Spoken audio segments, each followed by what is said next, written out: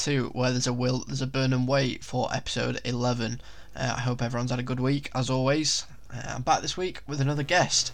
I was extremely grateful for Phil Mason's contributions last week, and this week I've got former Wanderers keeper Harry Campbell joining me to talk all things Wanderers and his career in general. There will be the usual weekly news following this chat with Harry, so if you want to listen to that, then do stick around until the end for that. I hope everyone enjoys this week's episode and chat with special guest Harry Campbell. Harry, thanks very much for joining me this afternoon. It's a pleasure to have you on. How are you getting on? No, I'm getting on brilliant, mate. It's good to be here. Good to be speaking with you again. Yeah. Obviously invited you on for us to talk about your time at Bolton Wanderers and your professional footballer in general. You're obviously a goalkeeper at the club between 2013, kind of 2014, up until about 2016, having previously come through the ranks at Blackburn, which is kind of when we first knew of each other to an extent, having gone to school together at Queggs. Let's start from the beginning. Kind of, how did the whole journey sort of come about? It's not something we've really spoken about before, and I take it you were possibly even picked up as a scout playing for Queggs, on a Saturday morning down at Lammock or possibly elsewhere. I could be completely wrong, but I'm interested to know kind of how you became a footballer as a schoolboy, really. Yeah, so it started really early. I 6 years old. I would just play for I used to play for two Sunday league team. Well, it was kind of like a Saturday and a Sunday team when I was six, and then I used to play a bit of outfield. I used to, everyone just kind of does everything back then. Of course. And then I went in net because the keeper. Basically, we didn't have a keeper at that time, and my dad ran the team. And I remember him sitting me down on the way home from a session and was like, "Oh, you were pretty good in net. I think we're going to need to go. You had to go in net for the foreseeable." And I remember I was a kid, and I was pretty distraught by that because everyone wants to be scoring goals.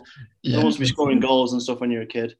And I kind of I took to it really well. I remember I used to score quite a lot. I used to have this big kick when I was a kid and score quite a few goals. I remember I used to get a good few man of the matches. And then I remember I would have been about 7, and I think a Burnley scout came down. Came to was watching the games and that, and you don't actually sign. I don't know what it is now when you're that age. We don't actually sign. Yeah, kind of just a verbal agreement type thing. Yeah, you just go and train with them, and he was like, "Do you want to come down and train with Burnley?" And obviously, you don't sign until you're 9 years old. So I was like, I didn't as a kind of avid boyhood Blackburn Rovers supporter. I couldn't think of anything worse. So my dad contacted the guys over at Blackburn and said, "Listen, Burnley want him. He doesn't want to play for Burnley. Can he come and play for you guys? Yeah. Or can he train with you guys? Whatever the deal was back then." And then, my time at Blackburn from when I think I actually started there when I was about 6, and I left when I was 16. My whole time there was.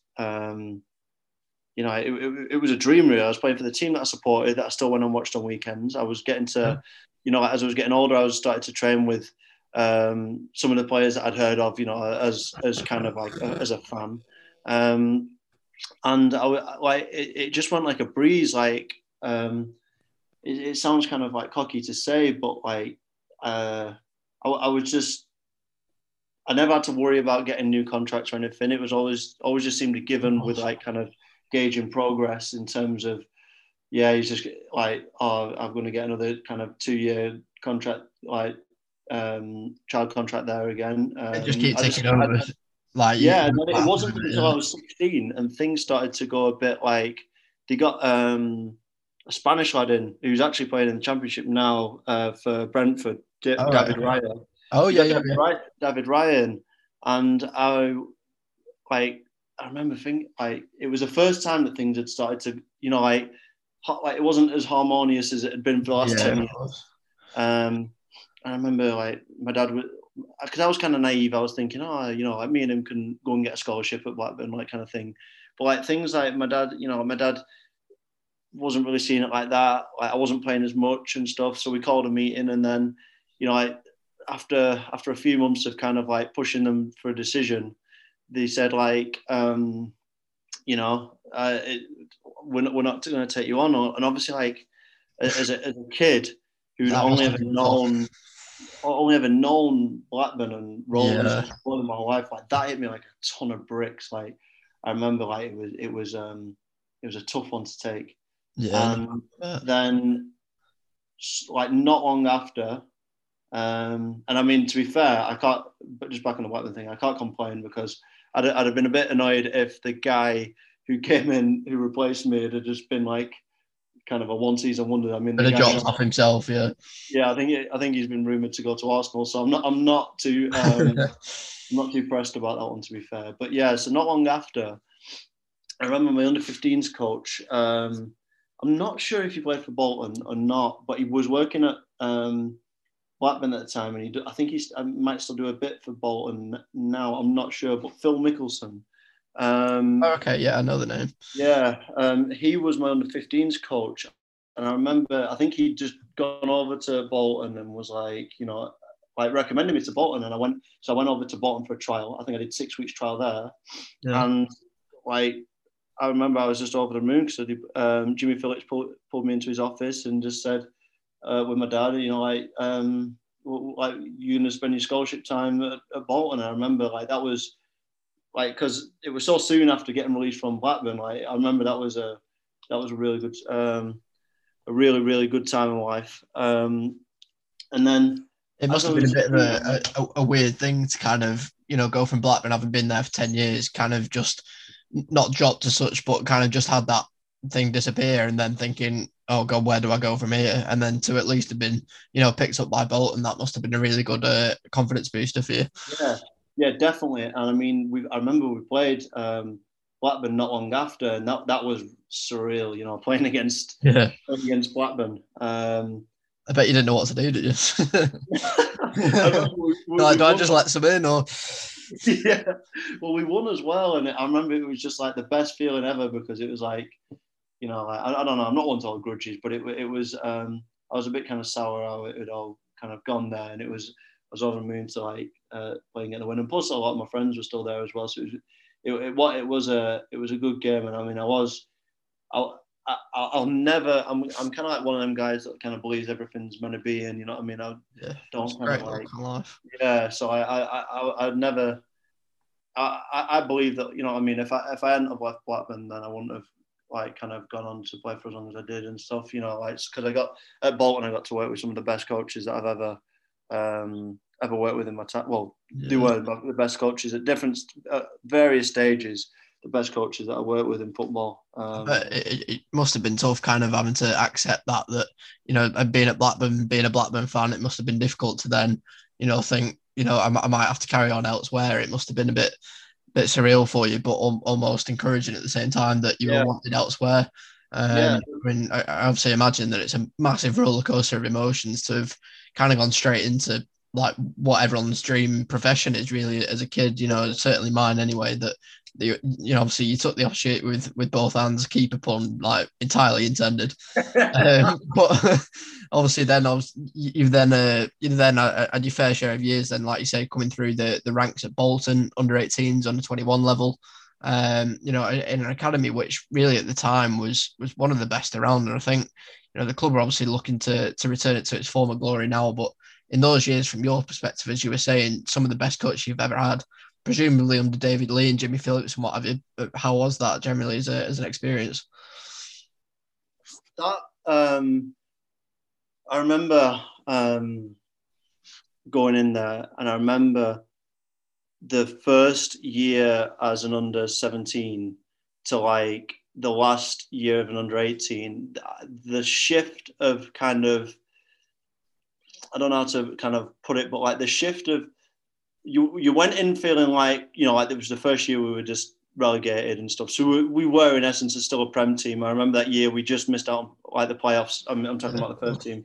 So like you went in there and you felt like you were part of still a huge club. And don't get me wrong, obviously it was a huge club, but it was like, oh, we're just going to bounce back. And it wasn't until like after the second season that you know, like when all the rumors started to come out about the pay and all that kind of stuff, you thought, like what's going on here? But like in terms of the coaching, it was spot on. I bet, wasn't it? At that level, absolutely. Like at all different stages. One of my goalkeeper coaches, called Sam Meek, who's went on to Birmingham from Bolton, and now I think he's with the England setup in some regard. He was an amazing coach. Lee Turner, who was under Dougie Freedman. Yeah, of He course. was just as outstanding. I like those two guys. I don't think I'd have made it anywhere near as far. I mean, I'm not saying I had a mental career, but like I wouldn't have made it anywhere near as far as I did. You wouldn't have got those two to where you are. Yeah, and I'll tell you who really. I mean, he was only there for. Sorry, mate. What did you say then? No, I just said obviously your coaching staff's massively important in getting you those steps, and especially when like you said, you've got that stuff going on in the background that we'll come on to in a little bit. It's important that you've got those coaches to kind of just keep you focused on your football and kind of take your attention away from those kind of things. Yeah, and I remember the one guy who was fantastic, who only had a short stint at the club, was Sammy Lee. He was to like kind of get to work with such a huge name in the game, who like as I say, he'd worked with so many big names, but you just didn't get that sense at all. Like he completely threw away that kind of, like some people can come with egos. Oh, I've worked with Liverpool. I've worked with all these big first teams, but he just didn't, and he was brilliant. Yeah. Like his training sessions, I've never trained with anyone who showed such enthusiasm and kind of like they enjoyed it just as much as you were enjoying it. Sometimes the coaches can seem a bit like, obviously they want you to get better and they're there, like they don't want to go on, but like Samuel, I remember would be like running around the pitch. He'd be like screaming, shouting, like laughing. Like I remember it was just a good time to be at the club with that core of coaches. It was a really, really good time. And I know Samuel Lee, obviously, he was under Sam Allardyce before that, so obviously he was held in massively high regard. And I think he was manager for a period when Sam left to begin with. So I'm sure he knew what it took to kind of keep, especially the younger players, part of it and enjoying what they do, really. Yeah, for sure. But obviously they had a lot of faith in you and kind of trusted you and rated you enough to promote you through the ranks. And then obviously you broke through into the first team. I mean, how did that come about? Were you recommended? Were you handpicked? What's the process, really? So as a goalkeeper, you kind of, I don't want to kind of play down like an achievement, but like you kind of get a little free ticket to kind of train with the first team a lot, because like I mean I didn't care. I was like 17 and training with some like outstanding players, like that we had at that time. But you kind of get that free ticket to go and train with them, because if they need a keeper for like I don't know, a shooting drill, and because obviously when you've got two seasoned pros like Andy Lonergan and Adam Bogdan in, and they don't want to, they want to preserve themselves for the weekend or whatever.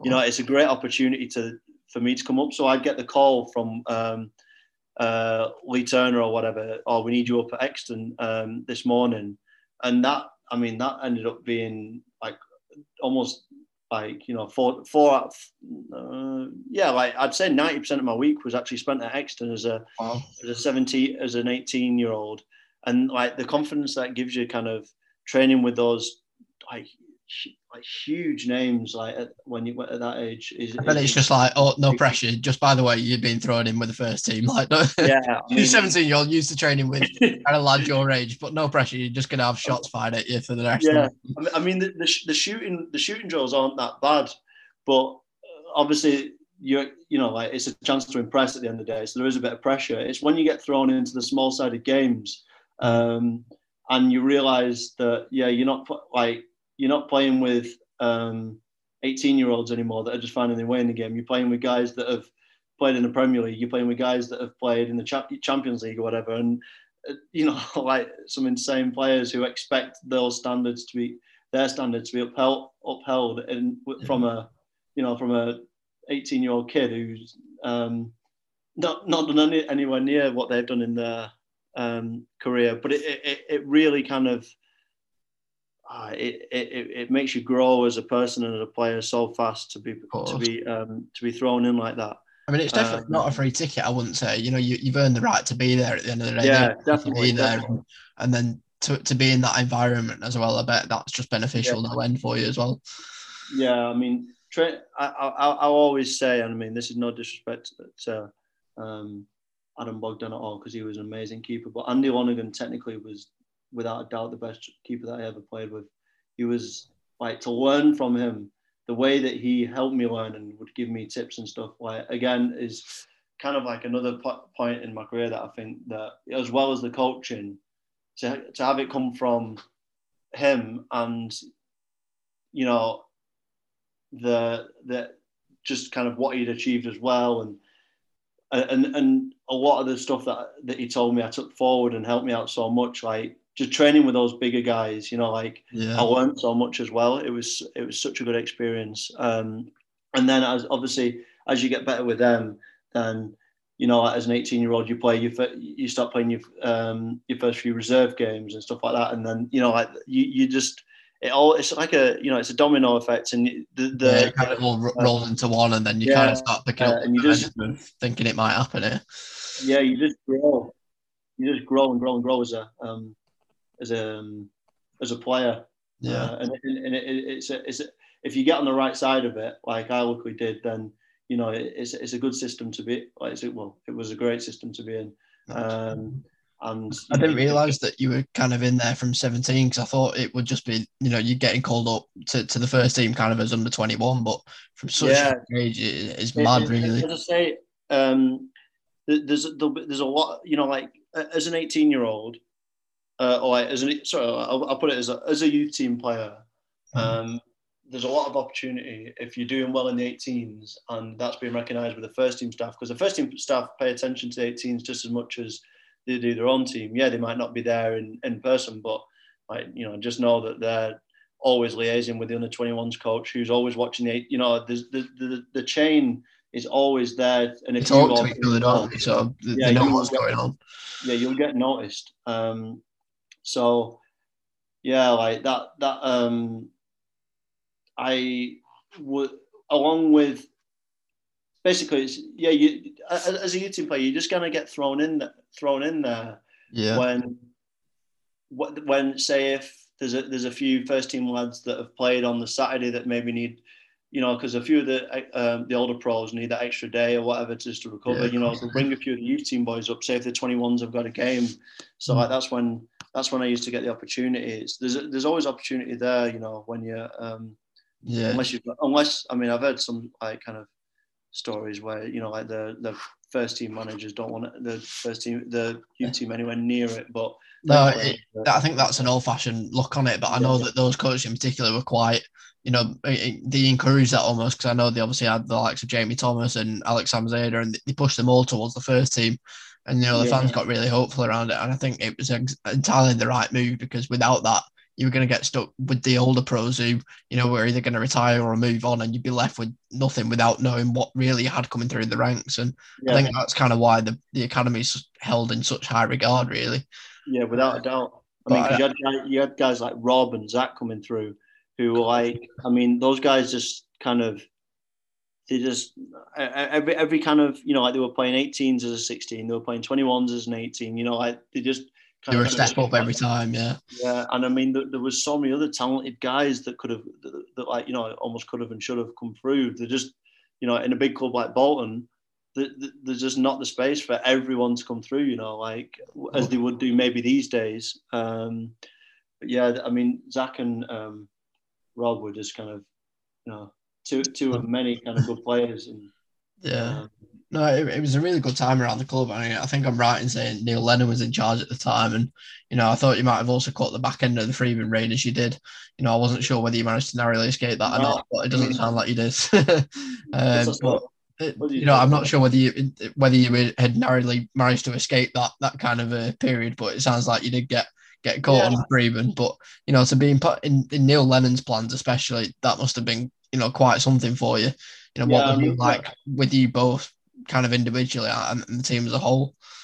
Yeah, I mean, I caught I was with the Freedmen like for what seemed like a long, long time. That's probably the era that I remember the most of my time at Bolton.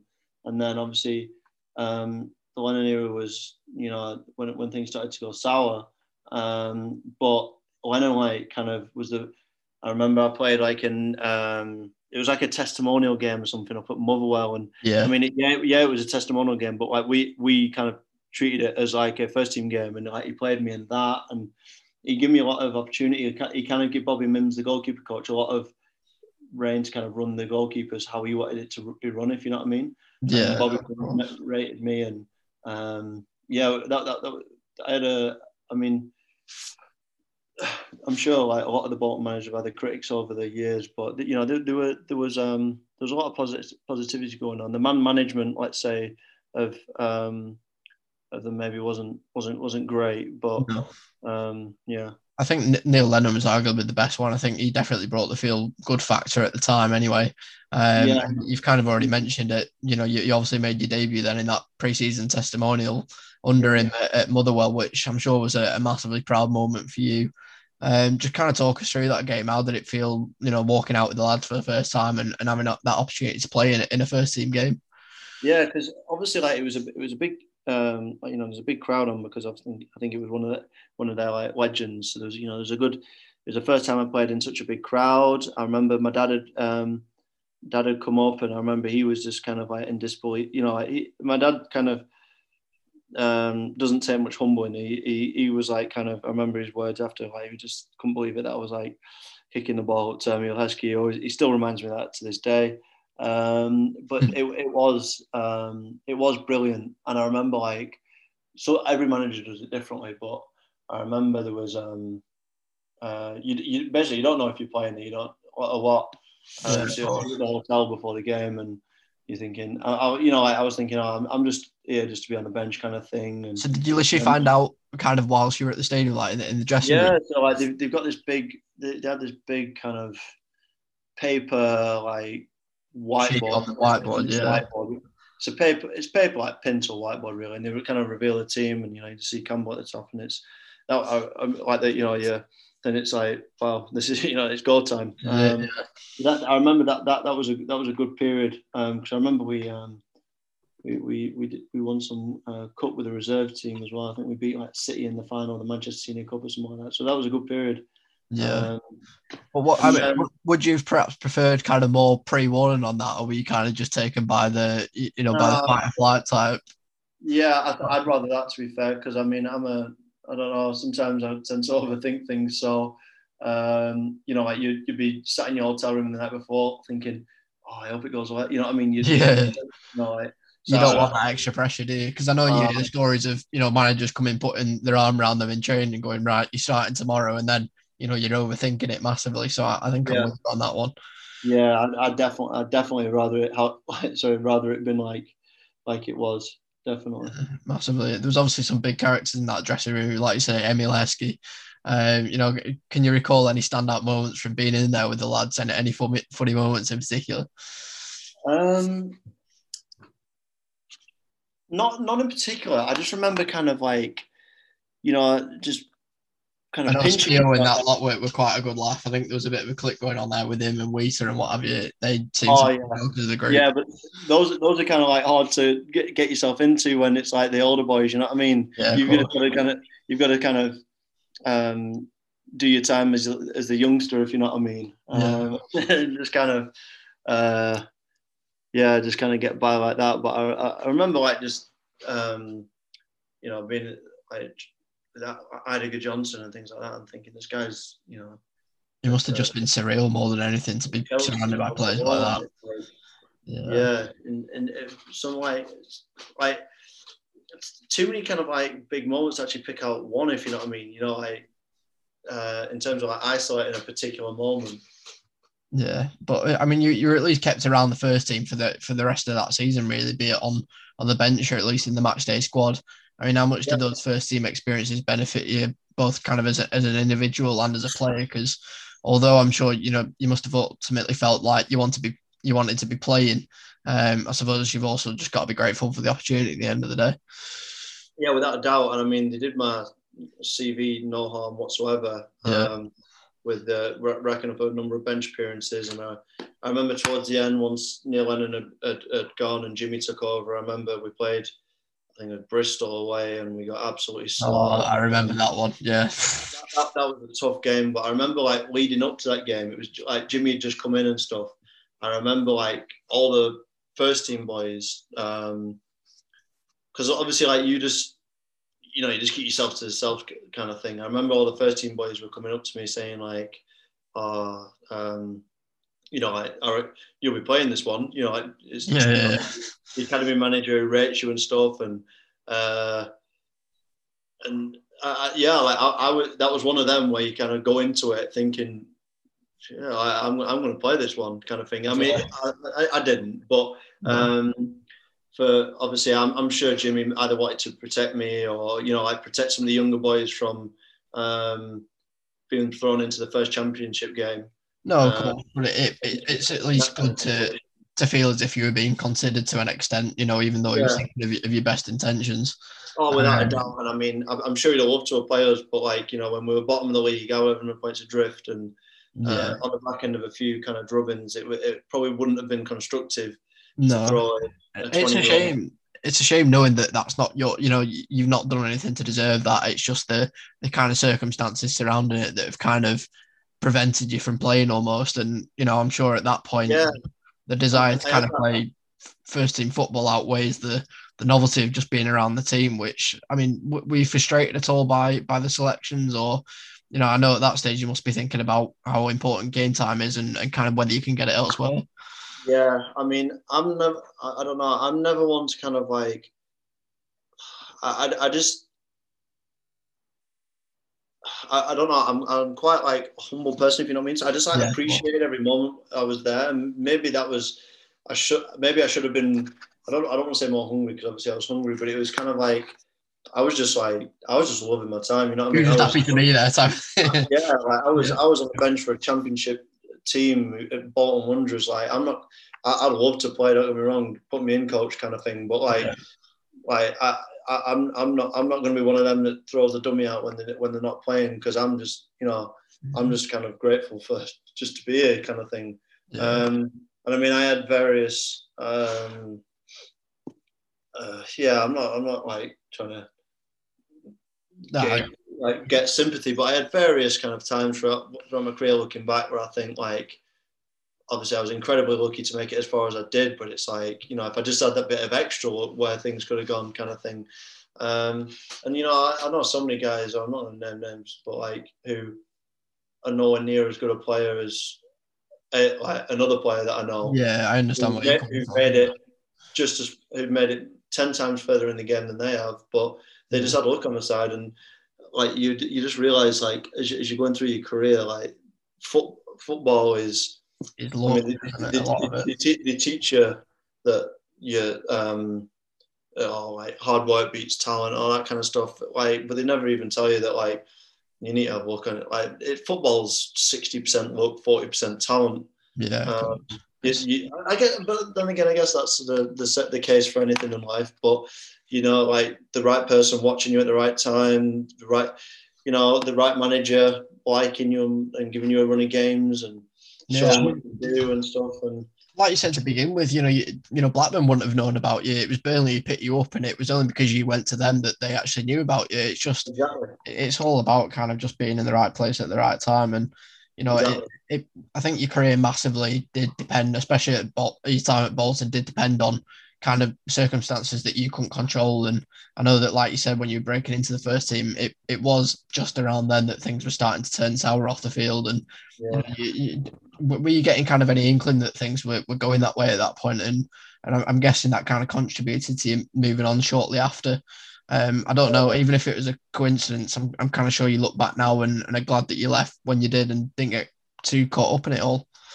Yeah, I mean, there's a lot of things that I can cover on that. Like, um, I just, I remember like just kind of, I don't know. I remember we had like, it was a well-known fact that we had money issues, that we had to get people kind of out of the club. And I remember just looking around and training some days and thinking, we've still got guys here that had, I mean, I don't want to speak bad on anyone that did the deals, but we had guys that weren't, that had like the norm is that when you get relegated, you got a relegation clause, you lose 30% of your money, 50%, even in some cases, even more in other cases. But like we had guys that didn't even have that. They were on like big prem wages in the championship. Yeah. And when we didn't bounce back up, it was just a recipe for disaster. I remember being in around the time that it was the first time that we didn't get paid.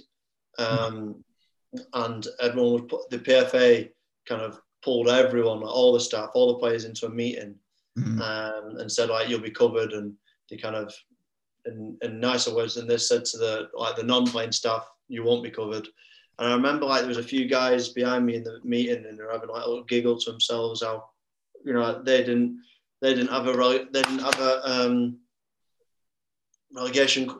This was when we were at the bottom of the championship, and they didn't even have a relegation clause if they went even lower. So half of the players were, I don't know, they weren't even fussed. That they kind of weren't getting paid because they knew they'd get it at some level. And things just started to go south. I remember arguments kind of in the dressing room between managers and players. It's just not what you need, is it? It's not an environment you want to be in, especially still being so young as well. Yeah, it wasn't nice. Hearing some of the the bigger, the more established first team players arguing with the managers saying, because obviously I was actually not that bad because the PFA covered anyone that was under a certain threshold. So all the young pros were good. It was the older ones that were the issue. Weren't, and I think there's some clause in contracts where if you don't get paid for I think it's 2 months, 3 months back to back, that you can scot-free.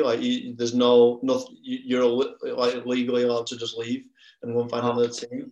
And I remember there was a few people that had kind of put in that request and stuff. And the notice type of thing, yeah. Yeah, and the manager was outing them in dressing room talks after games and stuff, and it was just getting toxic, you know what I mean? And then kind of towards the end of that season, I remember Bobby Mims pulled me aside and said, listen, I don't think anyone's job's safe at the minute. No. I don't even think my job's safe. But I'm. Was he kind of just saying you need to get yourself out of there? No, to be fair, he was actually saying you'll get something. Don't worry. Right. Okay. He said to me we're going to go forward with 2 keepers next year. You're going to be number 2. You'll be fine. Don't worry about it. And I remember going into the summer, there was a lot no one knew anything really. Just getting a call. I can't remember who it was from. But it was we're not keeping you. And I remember that was a tough one to take. But it was kind of as you said then, looking back on it, a kind of a blessing really that I got out of there. I remember Oscar Threlkeld. He was he's at Salford now, isn't he? Yeah, he found out on Twitter that he wasn't getting kept on. No one even told him and he was he'd been at Bolton miles longer than I had. He'd played however many first team games, and there was just not a lot of sentiment there towards the end and stuff. And I mean, it just, as I say, looking back on it, I'm glad that I kind of left when I did, even though I had a lot of friends there. There was a lot of good people still there. Friends for life there. I'm glad you still had some good people telling you the right things and keeping your head kind of in the right place. And I'm just sorry it kind of ended the way it did. And you've kind of just answered my next question and whether you felt that decision to leave was more the club's choice or yours. I suppose it was kind of theirs after hearing that you got that phone call. Yeah. So obviously you made the plunge moving to Burton in 2016.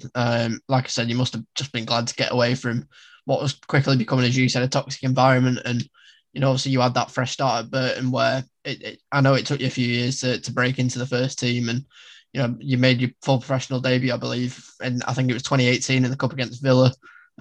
Some game that went on to be, I believe, halfway through the game, coming on due to an injury to Stephen Bywater, and then saving a last-minute penalty. Just talk to me about that, because as career highlights come, that must have been pretty high up on your list. Yeah,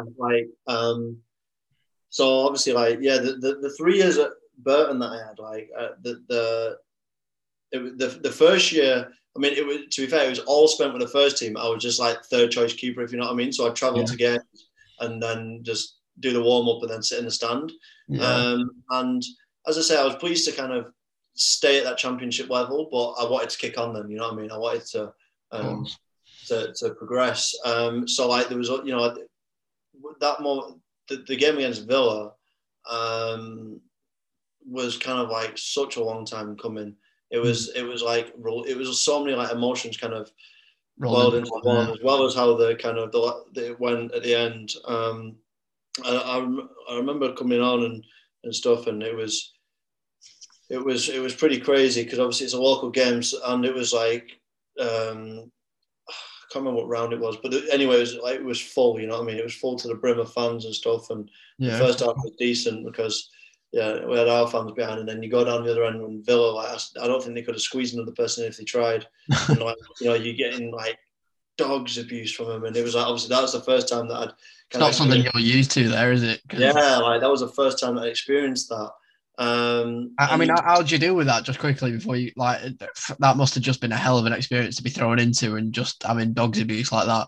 Yeah, it's one kind of side that you're supposed to just kind of deal with, but it's another side that's kind of like no one teaches you how to deal with that, do they? Do you know what I mean? Yeah, and I just remember thinking after the game, like if these guys saw me like down the shops, it's just like mob mentality, they wouldn't say anything like to me down the shops, but in terms of like in the game, there's that much. I mean, if it wasn't my first game, it might have been different because you might concentrate anymore, but there's that much adrenaline kind of pumping through you, like you manage to blank it out almost. Yeah, you just blank everything out. You're not like aware of anything other than that ball pinging around the pitch. Yeah, and I remember the game just went ridiculously fast, and then it gets to like the last minute and penalty. And I remember one of our players came up to me and I don't know if he knew Adoma or. Albert Adomah, yeah. But like kind of, he told me to go right. Well, his right, my left. And I remember like just thinking, I didn't have enough time to think if this information was actually genuine or not, trustable or like whatever, because I didn't know if he knew him or anything. So I thought, I'm going to go with that. I went that way, and it was an absolutely awful penalty. And like sometimes it's the same with shots as well. Like the worse the shot, sometimes the harder it is to save, because you're expecting it to be well hit almost. Like you're programmed to make all your movements and train every day for like a good strike, if you know what I mean. As if everything's been hit clean, like your footwork into the shot, like everything, your handling is like, you're expecting a certain pace to kind of cushion the ball with. I remember he just absolutely scuffed it. It went almost. I dived past it because obviously as a keeper, you dive to one side and you dive as far as you can because you're expecting it to be in the corner, and then you just cover it. I remember it kind of it was like an awkward kind of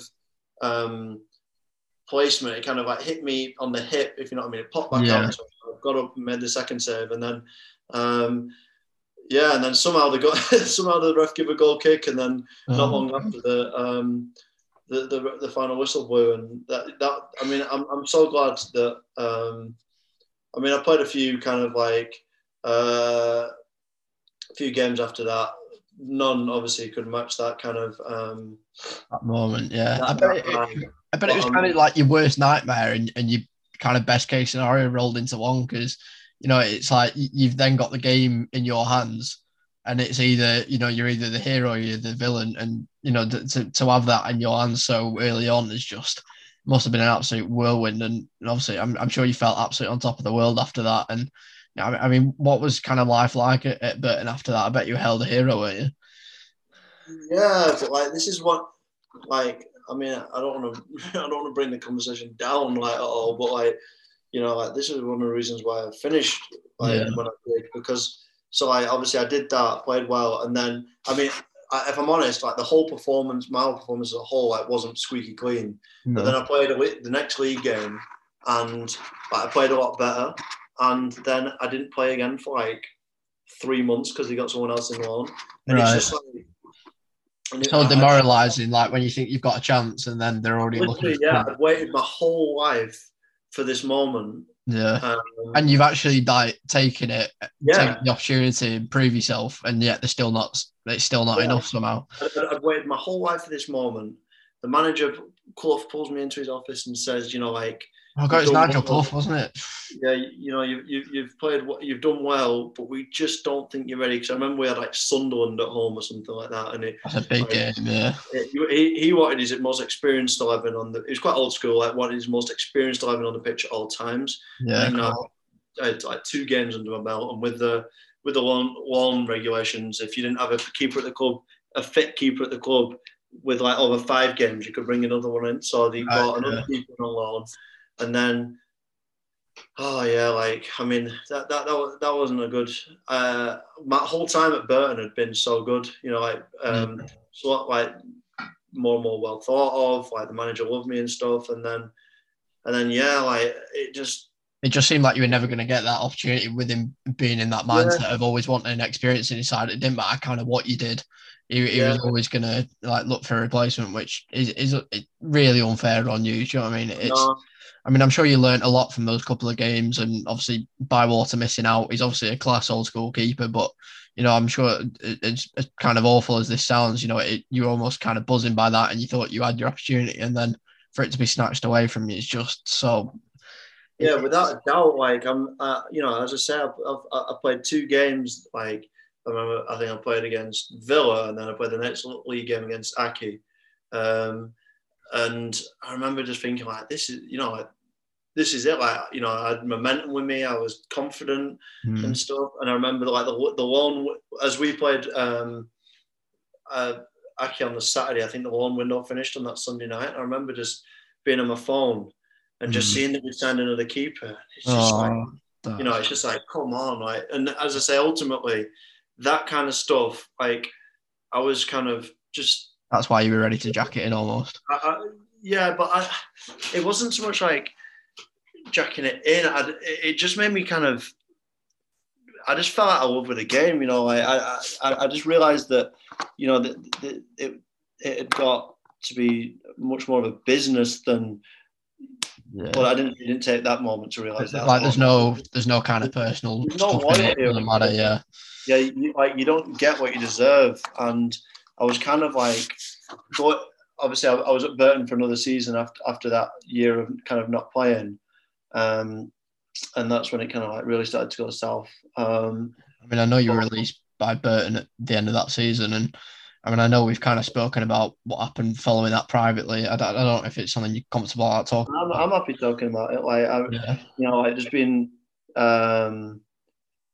so like I remember there were with the loans that were brought in, and then obviously Bywater coming back fit. There was like I think at one point there was like 4 first team keepers at the club, Yeah. and I remember just, you know, being told and just kind of like, yeah, you're not wanted here, go and find somewhere else in the January transfer window. I remember saying like if It's so and then brutal. Like, yeah, what they do is they offer you a pay up like your contract, hmm. and like you're expected to take it, and it's just like But it's just like no amount of money could ever equate to first team football. I know that for I know you as a person, and you're not like that. It doesn't like yeah, money doesn't matter to you. You'd rather just be playing than yeah, because like, but at that stage as well, like you know, I'm 20, 22, like ish, yeah, 21. 23, I Like think. I mean, like I've not made enough money in the game yet. Like I don't know what people kind of think that League One players and Championship players make, but if you ain't like an established player, you ain't making like that much money. So I've not got enough money to be turning down 40% of my money that from my contract that I'm owed. And I Yeah. remember when I said that like I didn't want to take that deal, and you know I wanted to kind of, yeah, it might have not been the best because I could have gone and got another club, but like that wasn't. I had like a week to go and find another club, so like it You wasn't. were immediately put on the back foot then, weren't you? It's Yeah, just so I just remember thinking I'm not in the final situation just to turn down 40% of what I'm owed. no. So I just eventually said, no, I need. I mean, whether you like it or not, I need to stay for this last however many months of the season, and then Yeah. I'll leave. Obviously, like, and I remember that just really really annoyed him, and Yeah. then I bet you just feel like excluded after that, didn't you? And well, quite literally as well, because you just get made to train with the under 18s, which is I don't know. that's just not fair on you, though, is it at all? Like, it's not like you've done anything to deserve. It's not your problem that they're after somebody else. You did everything you could to put yourself in a position where you deserve to play for them. Yeah, I mean, I You can't know, understand it because managers have got, if a manager kind of wants his squad to be in a certain way, then I can kind of understand it. But I think there's got to be better ways, and I know it still goes on to this day because I speak to some of my friends that are at Burton now that are having it happen to them with a different manager. Like, there's got to be a better way, and the PFA do nowhere near enough to help the players in all regards for that. Just on another kind of like little side note, but there's got to be another way for players who aren't wanted by a club to get them somewhere else, or get either get them sort them somewhere in a else or if they're situation. there the remainder of the deal. Like, because it's not uncommon practice for lads to, as I say, to go and just be kind of like cast off with the youth team. And I mean, does that nothing for their progression or their careers? And I'm with you. Like, I don't understand how they're allowed to just do that. Right? Yeah. Surely there's something in your contract which says, What they did, that's there not. is. You have to train with you have to train with, I think it's like It'd be right in the small print though, wouldn't it? It's like you have to train with 3 other pros or right. something like that. And so what they do is like there's so many kind of ways around it. Like at Burton, I know that a few of the coaches were Type registered. thing, yeah. A few of the coaches were registered as players and stuff. And there was another lad that was cast off with me. So there you go. There's your 3. You can't say anything, kind of thing. So like there's so many like little ways that they can get around it. And plus, like even if there's not ways they can get around it, let's do it and then wait for someone to kick up a fuss, kind of thing, and see if they've got the balls to do it. I mean, I don't think it's just Nigel Clough in particular. I mean, I respect him as a manager, but I think you've just got to be more open-minded in those situations. As brutal as football is, you kind of got to bear in mind that individual's kind of position and that that they've done nothing to kind of deserve that. Especially, it's not like you've had a disciplinary or anything like that. It's literally just his choice. Yeah, and as I say, it is nothing against Clough because, as I say, he's got he's got a team to run, and he's very entitled to kind of run it how he wants to. As you said, he's not the only manager that will run it that way. There needs to be something more there. Yeah. But like after that season, like that was kind of the final straw for me. Really. I mean, I know it affects kind of so many youngsters who don't make it to an extent, but get kind of cast away, as you say, and it's recently proven, that the lad from City's academy taking his own life. I mean, no doubt that was a difficult period for yourself, and obviously I'm really hoping that you never considered anything like that. But it just shows how much of a cruel miss football is, and that it's just absolutely brutal, and it has. It's more than football. It's people's lives on the thing. Mental health such a big thing nowadays, and I feel like perhaps a couple of years ago more attention could have been paid to it than it was. Yeah, without a doubt. And I mean, I'm kind of lucky that I've kind of moved on. Like, well, if you know what I mean. But I know, and I'm sure, actually, I'm not saying his name, but anyway, a guy that you mentioned earlier. Kind of really kind of when you kind of proclaim so high as a youngster and then kind of nothing comes of it, it's so hard to kind of mentally get around that because you go from the media talking about you like being the man with the fans kind of thing, and then to kind of nothing, and it's kind of it's a tough one to take. And I know so many players, and I'm not saying that I'm kind of the brightest. Well, I'd say I'm fairly intelligent, but I made sure that I did everything in the college work, made sure I did everything in my schoolwork and stuff. But I know a lot of players who like naively go into football when they're kind of 17, 18, with absolutely nothing. They completely toss off the college program. They have no plan for what they're going to do after. No fault. Like, Yeah. I remember we told some stats when we were youth team players, and it's like, the average age for retirement's like 20. That's 21. You've basically got 2 years in the game. And it's crazy, like the structure's not really there for them to kind of cope with it after. Do you think it's harder as a keeper as well, because it's obviously such a hard thing for selection wise? If you're third or fourth choice keeper, the chances are the bottom two of that group aren't going to carry on at that club. So I don't know whether you think it's any harder on keepers or not. But I mean, I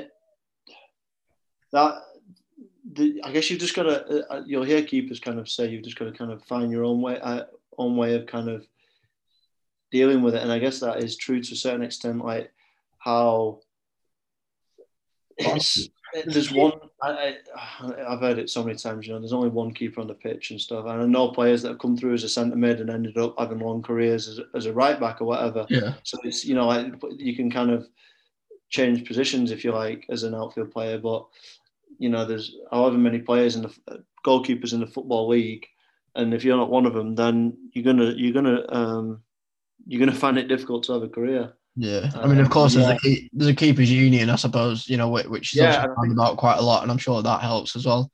Yeah, I think that's why that is a saying, because keepers have always got to stick out for each other, because you're always going to get critics that are extra hard on keepers. You're always going to, and as well as that, you need to kind of look after each other, because it is a pretty lonely place as a backup or even third choice goalkeeper. It's not a place that you'd kind of, even when you are the first team keeper, you most likely know what it feels like to be the backup. So you've got to kind of do everything in your power to stay that number one. Yeah, of course. And just curious, do you look back on your time in football fondly? Are you grateful for it, or have you not really looked back since? I mean, it must be a weird one. It's something we kind of all love so much, and yet it must be difficult for you to, escape in kind of all walks of life, with it just being kind of around you constantly. How does it kind of make you feel looking back on it all? It's like that. Yeah, I've had that question put to me so many times, and I seem to come up with a different answer every time. I could easily talk for so long about it. I mean, I'd never ever do anything differently than I did in my career. Like maybe small things in terms of obviously like how you'd play in one game, but obviously you can't affect that. Yeah. But I'd never change anything in my career, because obviously like it shapes kind of like where I am today. Yeah. And the people that I've met in football are some of the best people that I've ever met. I look at football now very differently, because as I say, I used to support Blackburn when I was a kid, so of course, so strongly and home and away and stuff. But now if I'm honest, I have no real kind of interest in it. Because I guess when you know the realities of it, yeah. No, but it's not even so much that. Like when for example, when I moved to Bolton, I remember we were playing. Obviously, we played Blackburn twice a season for a long while, and we need to beat Blackburn to stay in the league, kind of thing. And for you to keep your job, like essentially, yeah. Like it kind of like doesn't allow you to support a team apart from the team that you're playing for. When you're not playing for a team, then you've kind of lost the kind of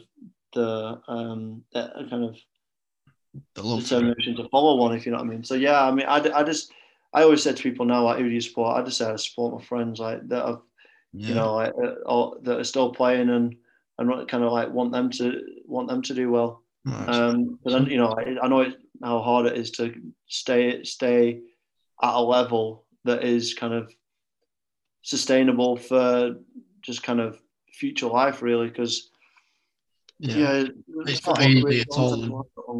I'm glad you're kind of bringing awareness to it, to be honest, because I think there's so many people who don't realise how brutal it can be until from a personal experience, how tough it can be. So I appreciate you kind of just touching on that as well. Yeah, I You mean, know, I'll always be open with it. Like I'm, I don't quite have the,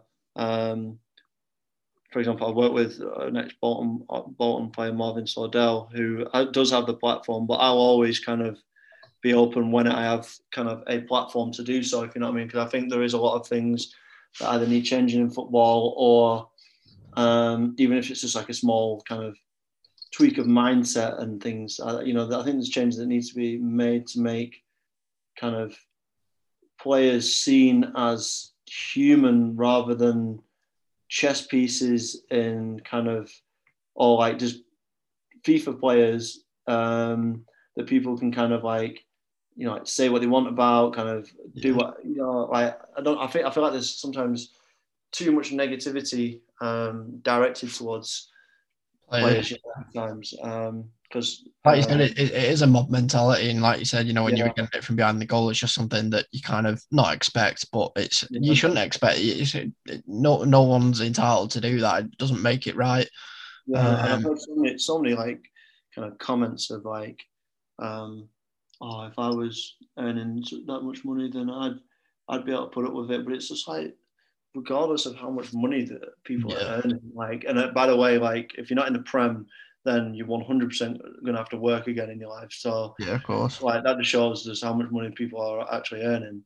Like, at the end of the day, these people are humans. Like I know when people go into football grounds, it's kind of like that seems to go out the window sometimes. But like, there's a human on, just like the person that's Yeah, doing abusing or whatever, and not whatever kind of abuse that is. And don't get me wrong, like I know fans are incredibly passionate, put so much money into following the team and stuff like that, and there is so much emotion in the game, and so yeah, much depends on kind of football as it is, but sometimes like I feel like it definitely does go too far, and with kind of like directed abuse, it kind of, like there's always, when the team's struggling, there's always one or two players that the fans like, this guy's effing shit, you know what I mean? Like this yeah. guy's, It's I just don't, you know, I, um, it just, yeah, in some way, it just needs to be maybe kind of thought about a bit more, a bit more compassion from both sides. no, of course, I'm completely behind that. Yeah. But yeah, just on an outsider's perspective, if you don't mind, I'm not too familiar what the standard procedure is, but obviously the lads recently at Bolton, I think the season before this one, obviously fast tracked, which I think is understatement of the century. Some as young as 16 thrown into the team. Whilst it must be Yeah. frustrating from your kind of perspective that you had to wait your turn and then all of a sudden you see these boys just come straight through. Yeah. I mean, it obviously wasn't under the best circumstances, and it's not like anyone would have been holding out hope for that. But I'm sure you're proud of the lads. Presumably, some of them you even know from your early days at Bolton. Yeah, like, I'm sure yeah, you're I, proud of I, that. I know a few of them, and I know, I'm actually friends with one lad who's just moved on,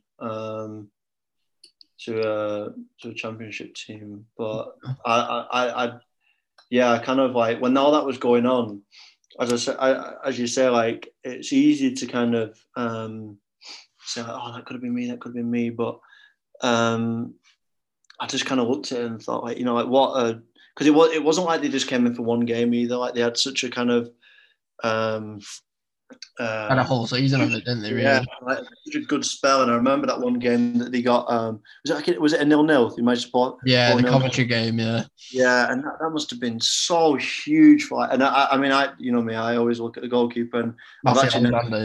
Yeah, yeah, I've never spoke or met the guy, but I remember just kind of like an immense kind of uh, sense of pride almost. pride for that kind of Mhm. GK Union kind of feel.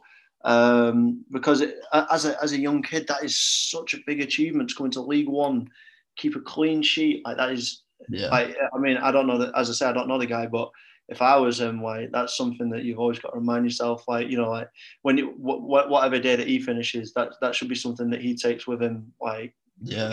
that should live with him for a long time. I'm glad you're not As envious of well, it as well as those other necessarily. guys. Yeah.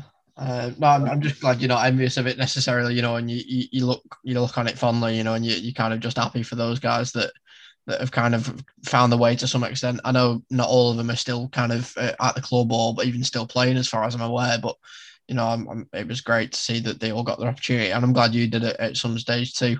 Yeah, but at the end of the day as well, it's a great moment for the fans because correct me if I'm wrong. Like yeah, of course. that was in amongst a lot of losses, a lot of turmoil, a lot of changes of kind of ownership and things like that. And that was such a. I just remember kind of obviously I still follow the Bolton Twitter account, and I remember just kind of it was such a good, like it was a 0-0, but it was such a good feeling for like everyone who had kind of been through a lot of crap over the last years, So that was obviously another thing that I thought about, like kind of, it was kind of a release of a lot of emotion for a lot of the fans and the people connected with the club.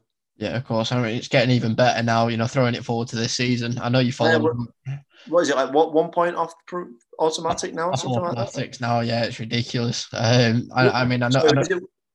With games, is it games in hand as well? Yes, we've got a game in hand on Cambridge, who is second, I think. Yeah. And we've played Forest Green next Saturday on Sky. I think they've got one more game to play on Tuesday as of Tranmere. And then if they both lose that and we beat them on Saturday, then we're automatics. Yeah, it makes it even better how there was such a turnover, not only at the start of the season, then in January. Like that is so kind of hard to do. The team chemistry and confidence is such a hard thing to get, and with a huge overhaul of players in the club, like I'm so proud of him. I'm good friends with Ryan Delaney from when he was in Bolton, and like I lived with him for a couple of years, and he's like such a nice guy. So I'm really happy for him, and obviously for that Bolton are gonna. Well, I mean, hopefully go up. Yeah, I'm touching wood here, but like, they get back up because I mean, I think for clubs like Bolton and Sunderland, and the teams that have fallen off in the last few years through one reason or another, it'd be great to see like a kind of like an old school Prem again. You know what I mean, with Blackburn back up there, and I miss all of them. Yeah. I'm glad you obviously Bolton have still got a soft spot for you, and we have here as well. But I mean, I know you follow Rovers really, not so much now, but it sounds like you are aware of how Bolton are getting on, and kind of as a former club of yours. And I know it was obviously a tricky spell and what have you, but just kind of talking on the keeper front again.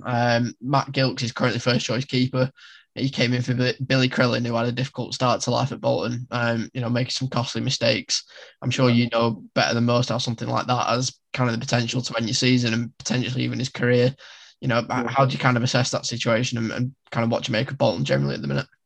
Yeah, so like kind of watching from the outside and being able to almost relate, as I said, I don't know Crellin at all, and I obviously know Gilks because he's a legend in the game, and I used to go and watch Rochdale with my granddad, and he was Rochdale's keeper like way back. So I obviously know Gilks pretty well as a player.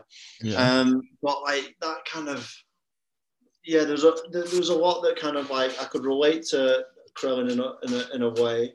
He's only young. I think he's only 2021. He's our age, something like that, isn't he? So yeah, like there's, and I mean, I don't want to kind of attempt to quote like what the manager said or anything, but there was a few things that kind of like didn't quite sit right with me. That for kind of Billy's kind of like I'm talking like long term, what that can do to him, if you know what I mean.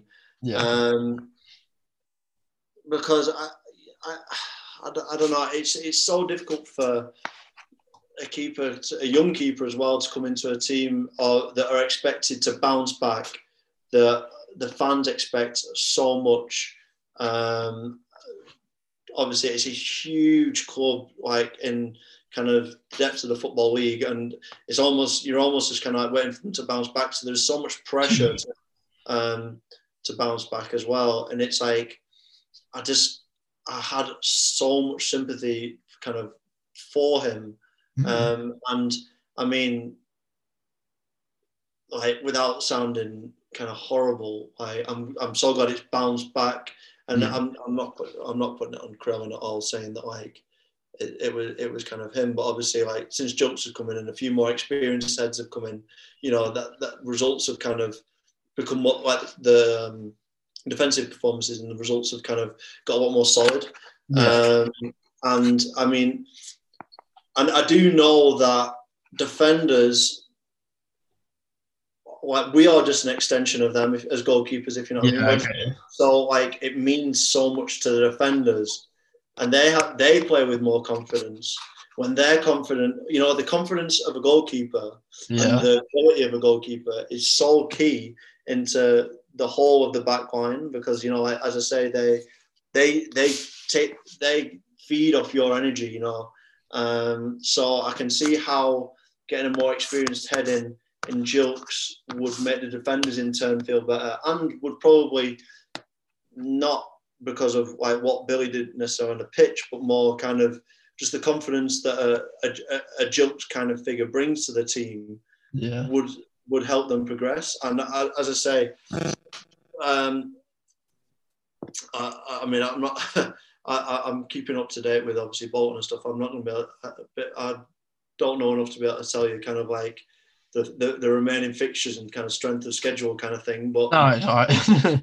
I know that for a fact, like I've no kind of doubt with what they have in that dressing room. When I look at the team sheet compared to others in that league, that if they carry on the run that they have, they should have no problem whatsoever getting automatic. Like, I mean, how far off the top?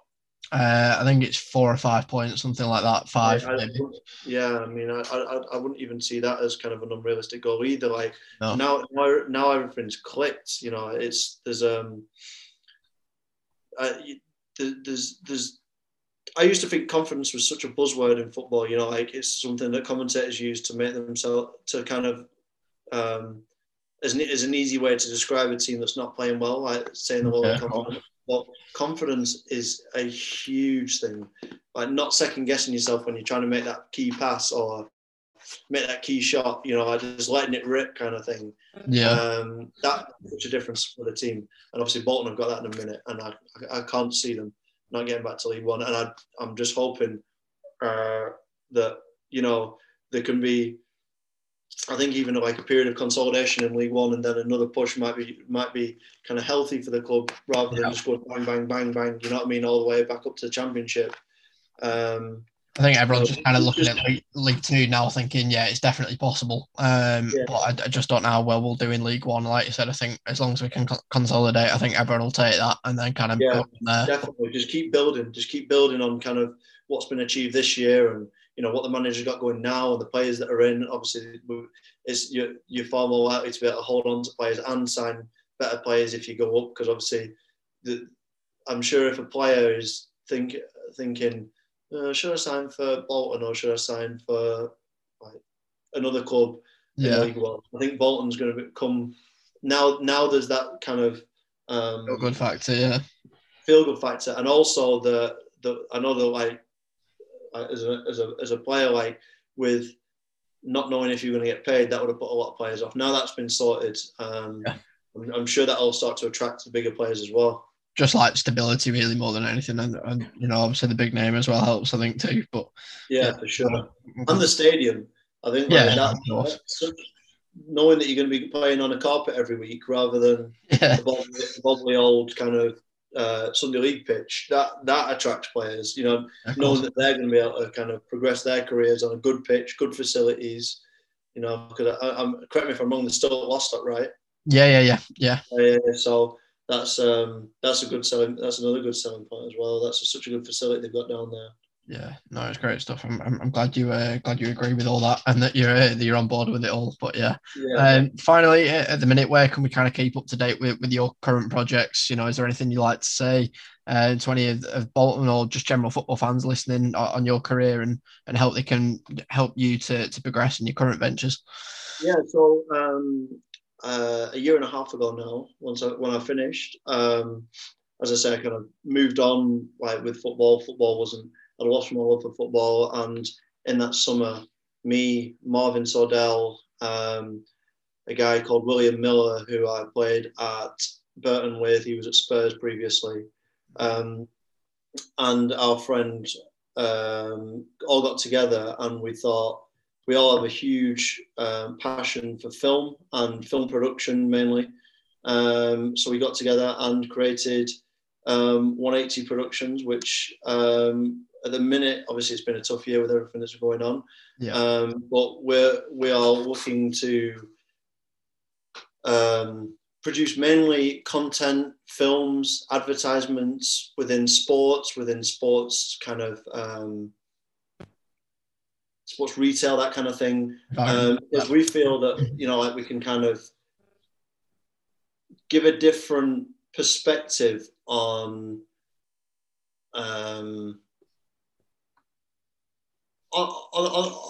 what it's like to kind of be an athlete, you know what I mean? Like, we're looking to kind of really take hold of the sports marketing world, the sports film production world, advertising, all that kind of thing, and basically be the guys that when your Nikes, your Adidas, your Pumas want content making for them, we're the guys. But we're doing some good work with a lot of kind of different charities, making kind of content for them.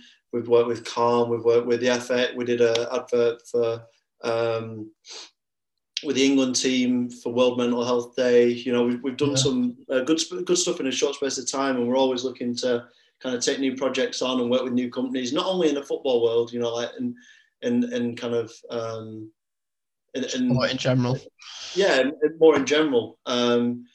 So yeah, I mean, I've on a personal note, I've never been happy. I feel kind of a lot more in control of my future now. Like I'm kind of loving it.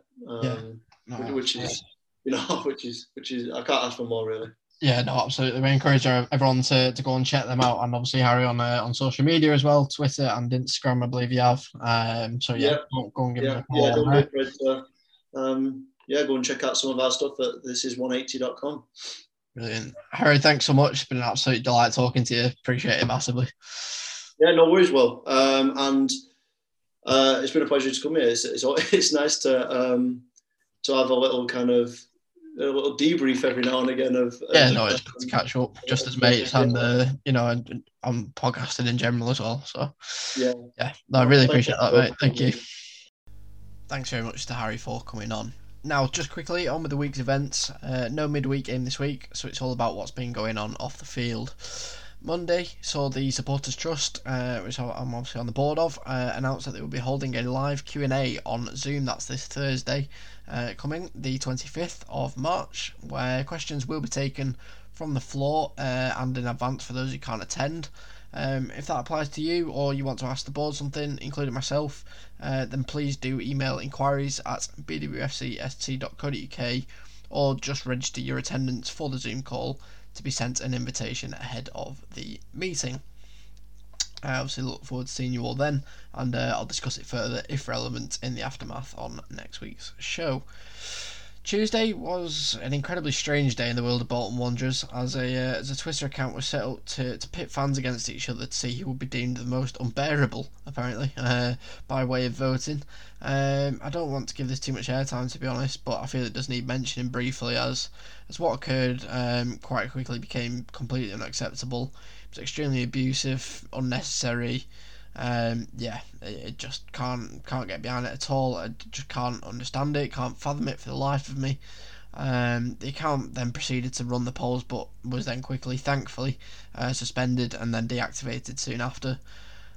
Just be kind, to be honest. It was so obvious that people's feelings weren't taken into consideration, especially with it becoming so personal, beyond a joke, totally uncalled for. The fact they tried to play it down as a social experiment too is just honestly so annoying. Given it's quite clear that that was prompted only by the backlash, and it would have continued had we allowed it to.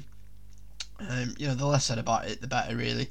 But I just want to make it clear that as a fan base, we won't stand or tolerate that sort of thing whatsoever. Not now, not ever. Anyway, well, Bolton hadn't played on Tuesday. Results massively went our way, setting us up nicely for Saturday's game against Walsall. Wednesday was then somewhat of a non-event, to be honest, besides further results going our way, actually. But yeah, we'll gloss over that one. Thursday was Ian Everett's presser for the Walsall game, where both he and his team appeared to be, or at least sounded to be, in good spirits and were confident going into the match, which is always good. Friday was a momentous day for me personally, as my pro club's team on FIFA were promoted to Division 1. My proudest achievement to date, but on a less jokey note, I thought it'd be in good spirits, at least whilst the mood is good, in the Wanderers camp, to ask people what they thought were Bolton's biggest goals of the century. I think the general consensus appeared to actually favour, of course, the Wilbraham moment, Chungy's header to send us to Wembley at Brum, SKD's equaliser against Bayern, and I think then it was kind of a mix of the Weeds header against Port Vale, the Ricketts winner in the playoff final against Preston, and Kevin Nolan's strike at Old Trafford. All great contenders. I think mine will be similar to that. Also, I think mine will probably include Jufi's goal against Atletico Madrid. Interesting discussion though. I'm glad it prompted some fond nostalgia to come around Twitter for a bit. But yeah, I'm glad we're somewhat all aligned on it. Saturday marked another personal landmark as I left university a year ago to the day. How time flies. But more importantly, it was match day. Walsall at home. Everything had been building up to this one with no midweek fixture. All results going our way. Could we take advantage? Yes, we could. A hard-fought 2-1 victory coming from one behind. Kieran Lee grabbed the leveller, throwing his head amongst the carnage to nod in. I think it was an Owen Doyle rebound before Doyle himself then wrapped up the game with a penalty soon after. Walsall were also down to 10 just before that, as a former Wanderer, Hayden White, was sent off for raising his hands towards the face of Dapo Afolayan.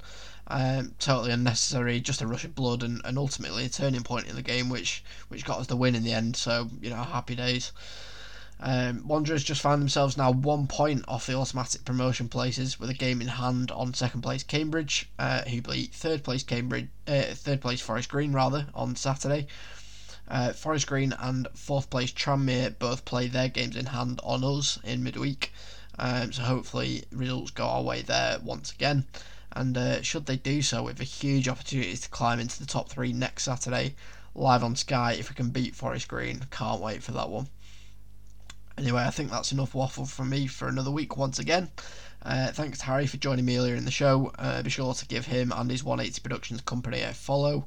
And of course, me as well at WTAWTABW everywhere, and WIL1J for my personal account. You can like, subscribe, comment, share, all that good stuff on all the podcast platforms.